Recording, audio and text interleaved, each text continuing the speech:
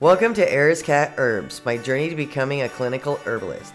This podcast is mostly readings of our blog posts. To find more information, including a member-only area, visit www.eriscatsherbs.com.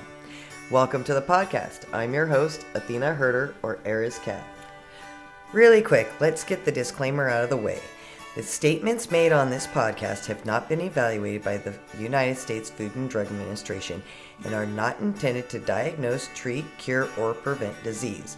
All information provided is for informational purposes only and is not intended as a substitute for advice from your physician or other healthcare professional.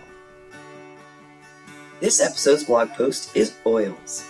Finally got around to doing up all the oils I've been putting off since October. I got them all together and put them in with the ornaments in the dehydrator at 150 degrees for 5 hours. This post contains herber-only content.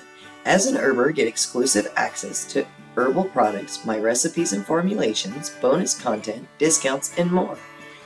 This post's herber-only content includes the pain oil, lotion oil, massage oil formulas.